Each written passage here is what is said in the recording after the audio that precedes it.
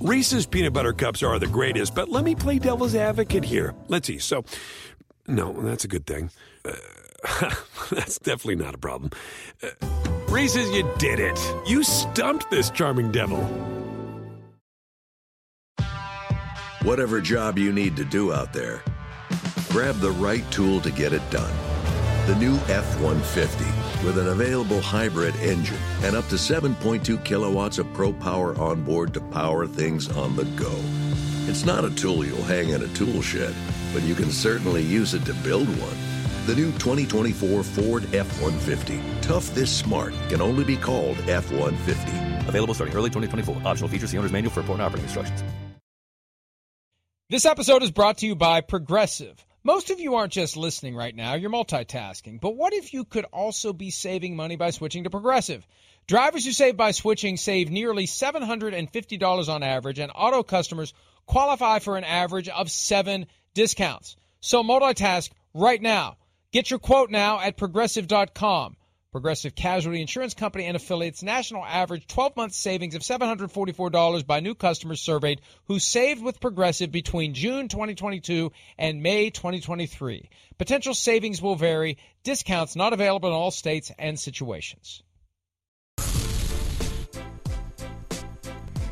The Washington Commanders, the worst-kept secret in the National Football League based upon some of the information that trickled out this week, thanks to guys like Joe Theismann and also a helicopter reporter who managed to show that Commanders was the name that the team was getting ready to unveil today. That is the name, the Washington Commanders.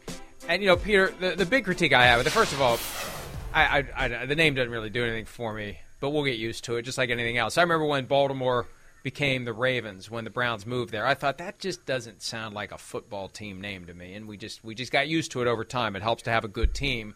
All of a sudden, Ravens sounds pretty damn good, and the uniforms look pretty damn good, just like the Bengals uniforms, as Sims said Monday. They're starting to look pretty damn good. He's hated them for years. When the team is good, they look a lot better. The problem that they had with this was they had so many potential names. You were never going to have a majority of the fan base get behind one of them. What's going to happen is, and what will happen is, a majority of the fan base will be disappointed because they were pulling for something else. There was never a sense that there was support behind Commanders. It was just kind of like, well, let's see what they do. Let's see how they screw this up. And based on those uniforms, I don't know. Maybe I'll get used to them. Maybe I'm just get off my lawn today, but I don't like the looks of them and all that build-up for something that just feels kind of flat. The good news is they abandoned the name that they needed to abandon. And I would have been fine with Washington football team going forward. But the good news in all of this is it means that they got rid of a name. And you were at the front of the line on this years ago. They needed to get rid of it, and they did. I really like Washington football team. It was so weird. It was so quirky that it was great. And, you know, I remember the first time I ever saw a score on NFL.com where it said – Giants 14, football team 7. I mean, you know, and I just said, now that is cool. It's just cool. It's so weird that it's cool. And, Mike, you're right. You know, nicknames are nicknames. Cleveland Guardians, Washington Commanders. The important thing is that names that by many people in our society, not a majority, but by many, that are seen as racist or insulting to Native Americans are going by the wayside.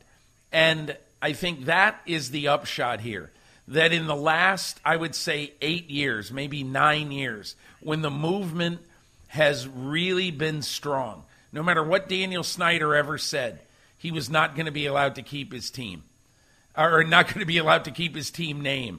You know, in many ways, I wish that Roger Goodell had taken as hard a stand on Daniel Snyder when it comes to the sexual harassment inside his team than he did, obviously, behind the scenes on really encouraging, as did other people in the NFL, encouraging Daniel Snyder to say, this cannot stand. You've got to change the name of this team. He has.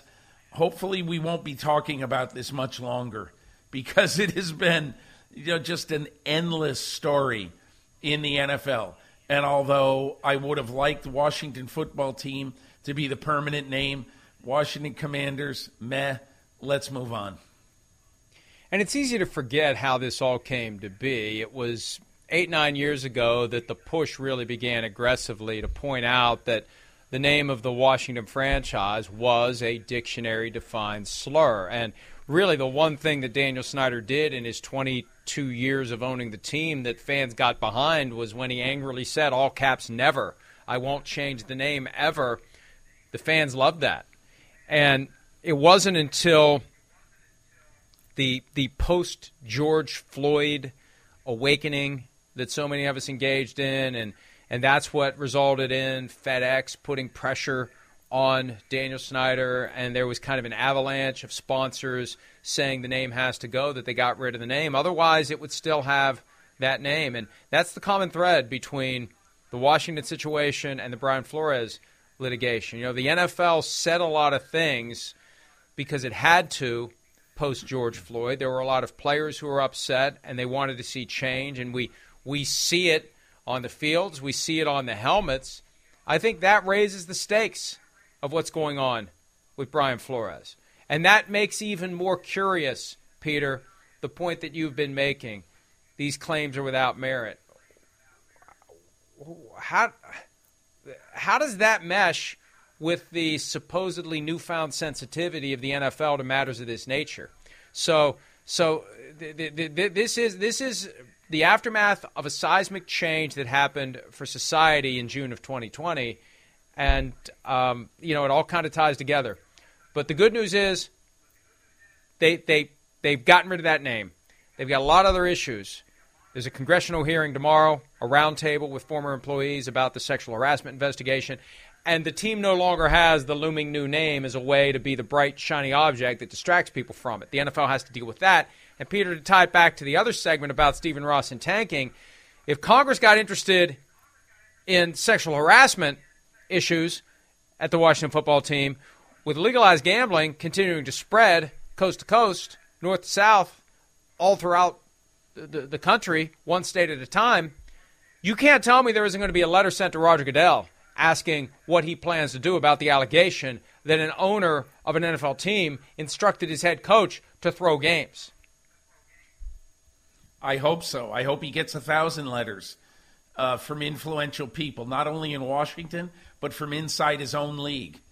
If I am a responsible, conscientious owner in the NFL right now, I'm dashing off a letter today to Roger Goodell that says, how can you just sit there and support a statement saying that these claims are without merit? How can you sit there and automatically, categorically take one side of a dispute? Didn't you, in Deflategate, didn't you say, okay, we're going to hear all sides of this story? You know, we're going to hear from the Patriots. We're going to hear from the equipment managers. We're going to hear from Brady. We're going to hear from everybody, and then the facts will determine what happens in this case. Whether you agree with what happened or not, you know, the NFL basically said we're going to find out what happened. How can you do that in cases like that? How can you issue statements all the time that says we are still gathering information on this story, and we will have no further comment at this time? How do you do that with everything else? And then when it involves one of your own, you say nothing to see here. You say these are totally without merit. If I were an owner today, a responsible, conscientious owner, you know, I would be talking to Roger Goodell and I would be saying, how can you do this? How in the world can you make it seem like every team? Because, look, if you have that attitude about Stephen Ross, that he absolutely did nothing wrong, before you even know whether he did anything wrong, how can we expect to believe any statement that comes out of the league office? Because clearly you are going to stand behind one of your own versus anybody else who would come and challenge one of your own. And next week in connection with the Super Bowl, the commissioner will be speaking, and hopefully he will surely get some Brian Flores questions. And this is one of the reasons why he gets $65 million a year, to be the one who has to stand there and answer those questions. But I would love to know why, right out of the gates, to echo your point, their response is the case is without merit. How can you even begin to know? And what are you going to do about Stephen Ross? And hopefully we'll get answers from the NFL sooner rather than later. Well, it was going to take something historic to trump the retirement of the greatest NFL player, possibly greatest professional athlete of all time. Tom Brady retired, and there were some reactions. And we'll talk about that when this Wednesday edition of PFT Live continues right after this. Hey, Tom, just want to congratulate you on a unbelievable NFL career. 22 years, 7 Super Bowls, multiple MVPs. I mean, really, no one did it better than you during your time. And so it was an honor, privilege just to watch you compete, watch you play, and to do it at such a high level for so long. In your 22nd year, you were playing as good as you ever were. So, just unbelievable to I watched you win a Super Bowl when I was in college. I got to watch you win a few while I was in the NFL, and I saw you win one when I was retired. That's a pretty impressive career right there. So good luck in retirement. Congratulations on an unbelievable career, and appreciate your generosity and at least sharing a few of those Super Bowls with me. All the best, pal. Eli Manning. There's always going to be that. Always, always, always going to be that. I think it's hilarious that he's always going to include, Mike, that little part at the end. And here's NBC New York's headline: breaking Tom Brady, who lost 2 Super Bowls to the Giants during his legendary career, retires. Nick Foles, the other quarterback to beat Tom Brady, got a little dig in as well. Handshake dig. Oh, yes, because after Super Bowl 52 and after losing to the Bears on that Thursday night when Tom Brady lost track of the downs, no handshake for Nick Foles. That was an issue that came up in advance of the playoff game between Tom Brady and the Eagles, which ended up being the last victory of his career. The Jets want to know, this better be real. Yes, don't worry, Jets. You don't have to deal with Tom Brady anymore. And Peter, it was so weird how it happened. Mad Dog, our good friend Mad Dog, Chris Russo, for whom Sirius Mad Dog Radio is named, and which has the premiere every week of the Tom Brady Let's Go podcast radio show. He was hot yesterday about the fact that he didn't announce his retirement on Monday night on that show, and instead created the impression that he hadn't made a decision yet, when he knew damn well what was going to happen the next morning. He didn't roll out of bed and thumb that multi-page retirement statement on his iPhone the morning that he released it. That thing was written and rewritten and revised and re-revised and vetted and re-vetted. He knew when he told Jim Gray that the decision will come when it comes. It already came. You know, here's the thing, Mike. I understand all of that, and I realize this is going to be seen as a very Brady empathetic comment. But if I'm Tom Brady and I don't want to announce my retirement on a podcast, or I don't want Adam Schefter and Jeff Darlington to announce it, and I want to do it when I want to do it, let them do it. That is what I think about all of this stuff. And because there are 9 jillion people who cover the NFL, who write about the NFL, who talk about the NFL, things become stories that will not even be in the 198th paragraph of Tom Brady's New York Times obituary in 2094. And I think sometimes we get caught up in these little things that I just simply don't care about. I don't care when the announcement was made. I don't care how he made the announcement. That stuff, to me, I'm not saying it's meaningless, but it's 0.1% of what this story is, which is that, the greatest quarterback of all time is not going to play football anymore. Do we think he's truly done? Or could it be a 1 year where he doesn't play? Because he has said, and, all year long it created the impression he was playing through 2022. It wasn't until the last couple of weeks that it all turned. And most people, I don't know why it wasn't a bigger deal that he's made it clear he's playing through 2022, people, and now he says he's not. He said he doesn't want to turn on a football game and watch guys play and think they suck, I can still do it. Well, he better not turn on the TV on any Sundays, Monday nights, Thursday nights, or whenever there's NFL games this fall, because he will see quarterback play that makes him say, I just threw 5,000 yards last year. I set the single-season completion record. I could still be doing this. These guys are horrible. This is driving me crazy. Could you see him finding his way back to the game in 2023? I'd be very surprised, Mike, because, look, I think it's one thing for a guy to retire who really doesn't have anything of significance up with him.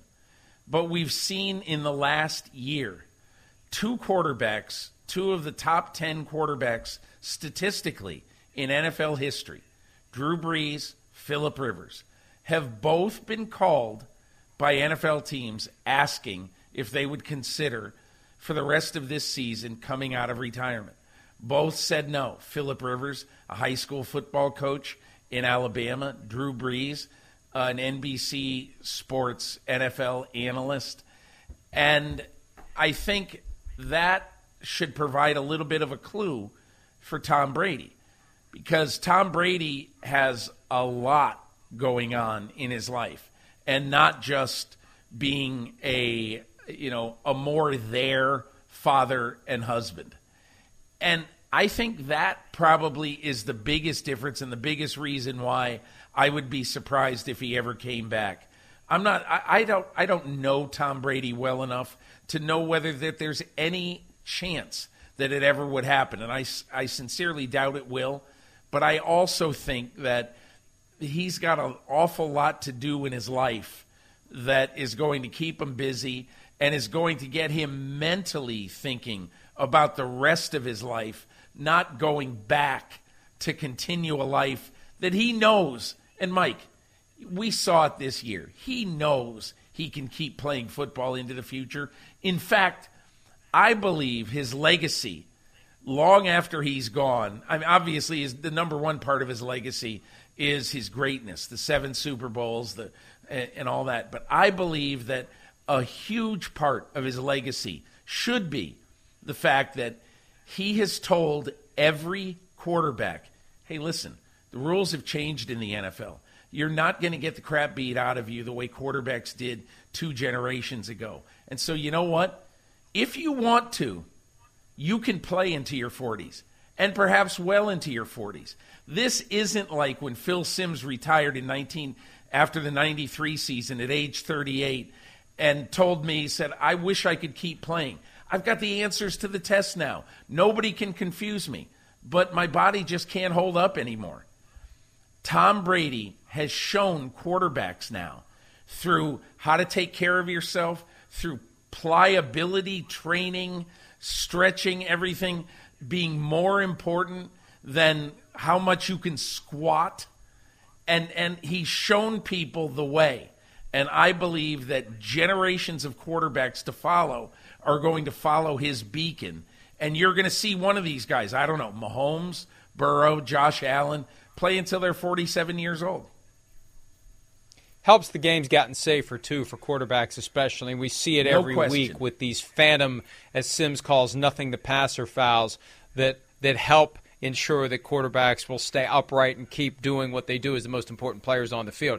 You mentioned Drew Brees. He told Mike Tirico when Tirico was pinch hitting for your Football Morning in America column back in July that if you don't use it, you lose it. And Brees already realized that his ability to throw was evaporating because he wasn't working at it. I mean, Tom Brady has to be all in all the time to keep himself in football shape. Is he really going to keep busting his butt or let himself get out of shape and then go through that period where he's got to get it all started up again? Is he really going to do that?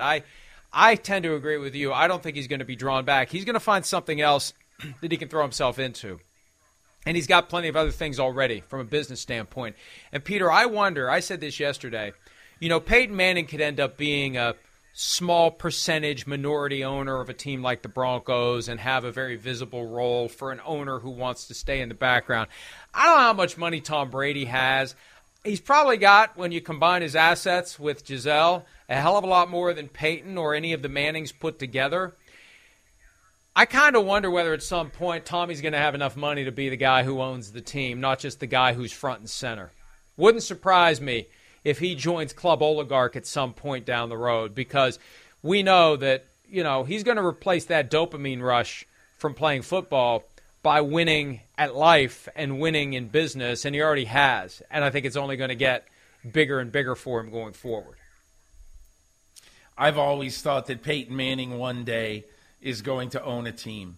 He's going to do what Michael Jordan did in the NBA. The issue obviously is Peyton Manning in the NBA. You can buy the Charlotte Hornets, or I think that's who they are. You can buy the Charlotte Hornets for whatever 1/6 of what it costs to buy an NFL. I don't even know what it is, but you can buy the Charlotte Hornets for a fraction of what it would take to buy the Denver Broncos. So that is the issue. What you need is a partner in this, and you need somebody to get in business with you and say, hey, Peyton, I want you to be the upfront owner of this team. And when you own this team, you make all the decisions. This is your business. You are going to be Jerry Jones. You're just not going to be the guy. You're going to be putting in 5% of the money. You're not going to be putting in 95% of the money. But that is the best thing, at least in my mind. I would love to see Brady and Manning own teams. I'd love to see Larry Fitzgerald getting involved in the ownership of a team. I'd love to see these guys who were great players and really thought about the future of the game. I'd love to see them become part of this. And who knows if Brady will do that. I think Brady's career is going to go in a different way. But really, I'd love to see Manning have interest in a team. Let's take a break. When we return, Jim Harbaugh could be returning to the National Football League. What in the world is that? He interviews with the Vikings today. Take that off the screen. We'll be right back.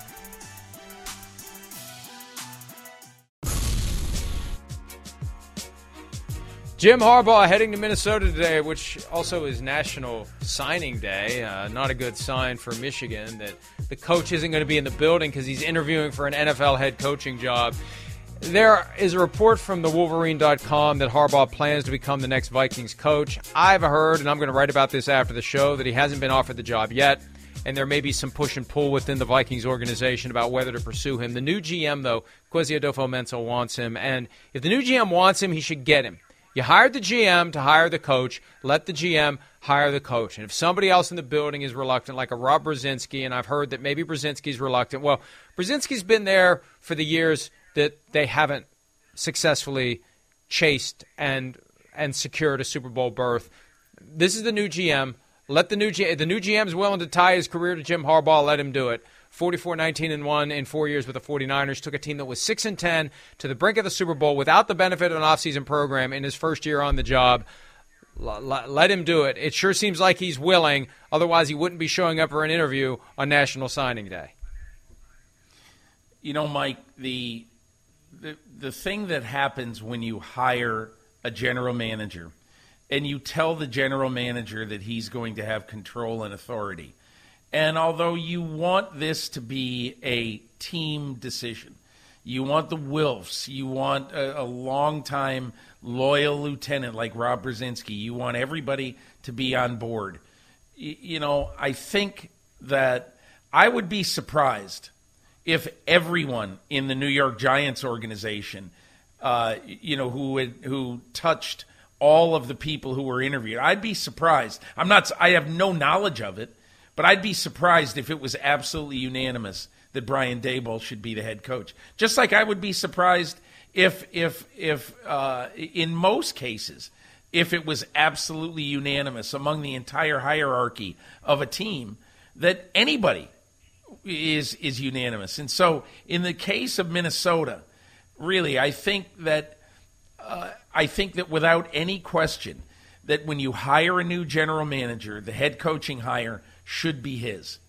Or else, why did you hire the new general manager? Exactly. So I think you're absolutely right. I think the one thing that I would look at with this, Mike, and the one thing is that you have to decide, is this going to end like it ended in San Francisco, where, it was really, really ugly at the end. You want to make sure that he's an all-in team guy. And again, I have no reason to think that he won't be, but that's going to be the big question with Harbaugh. Well, you got to understand why it ended in San Francisco. My guess is they talked about that enough on Saturday to make them comfortable to bring him to Minnesota on Wednesday. Jim and John Harbaugh, a lot alike. In Baltimore, they have figured out how to work with John Harbaugh since 2008. Maybe the problem in San Francisco wasn't Harbaugh. Maybe it was ownership. Maybe it was Trent Baalke. Maybe it was something else. But Kwesi Adofo-Mensah was there for 2 years, the last 2 years, and he still wants Harbaugh. So maybe he knows a little something the rest of us don't. Let's take a break. We'll wrap up this Wednesday edition of PFT Live right after this. Around any corner, within every battle, and with the dawn of each new day, the threat of the unexpected, the unpredictable, and the unrelenting lies in wait. But Marines will always be there. They are the constant in the chaos. No matter the battlefield, Marines adapt to win, defeating every shifting threat, protecting our nation's future. The few, the proud, the Marines. As the Brian Flores case continues to unfold, there will be more allegations, more information. His lawyer appearing on CNN earlier this morning suggested other coaches may be joining in the litigation, something we discussed earlier, and something that would strengthen the cause. Also, Hugh Jackson, the former Browns coach, Peter, apparently suggesting, beyond supporting Brian Flores, suggesting that maybe there was financial incentives to losing during his time in Cleveland, where they secured the back-to-back number one overall pick in 2017 and 2018. Look, the reason why Hugh Jackson is at Grambling is because he couldn't get a job in the NFL. That strengthens my belief that Hugh Jackson is going to spill whatever happened in Cleveland into the public square.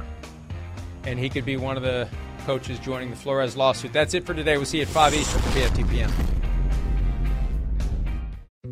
Dietz & Watson's been making meats and cheeses the right way since forever. What's that mean? It means never cutting corners, ever. It means cooking, not processing. It means our Virginia brand ham that's cooked to perfection, then twice baked to layer the flavors. It takes more time, but you can taste the difference.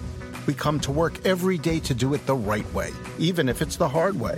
Because if it's not right for us, it's not right for you. Dietz & Watson, it's a family thing since 1939.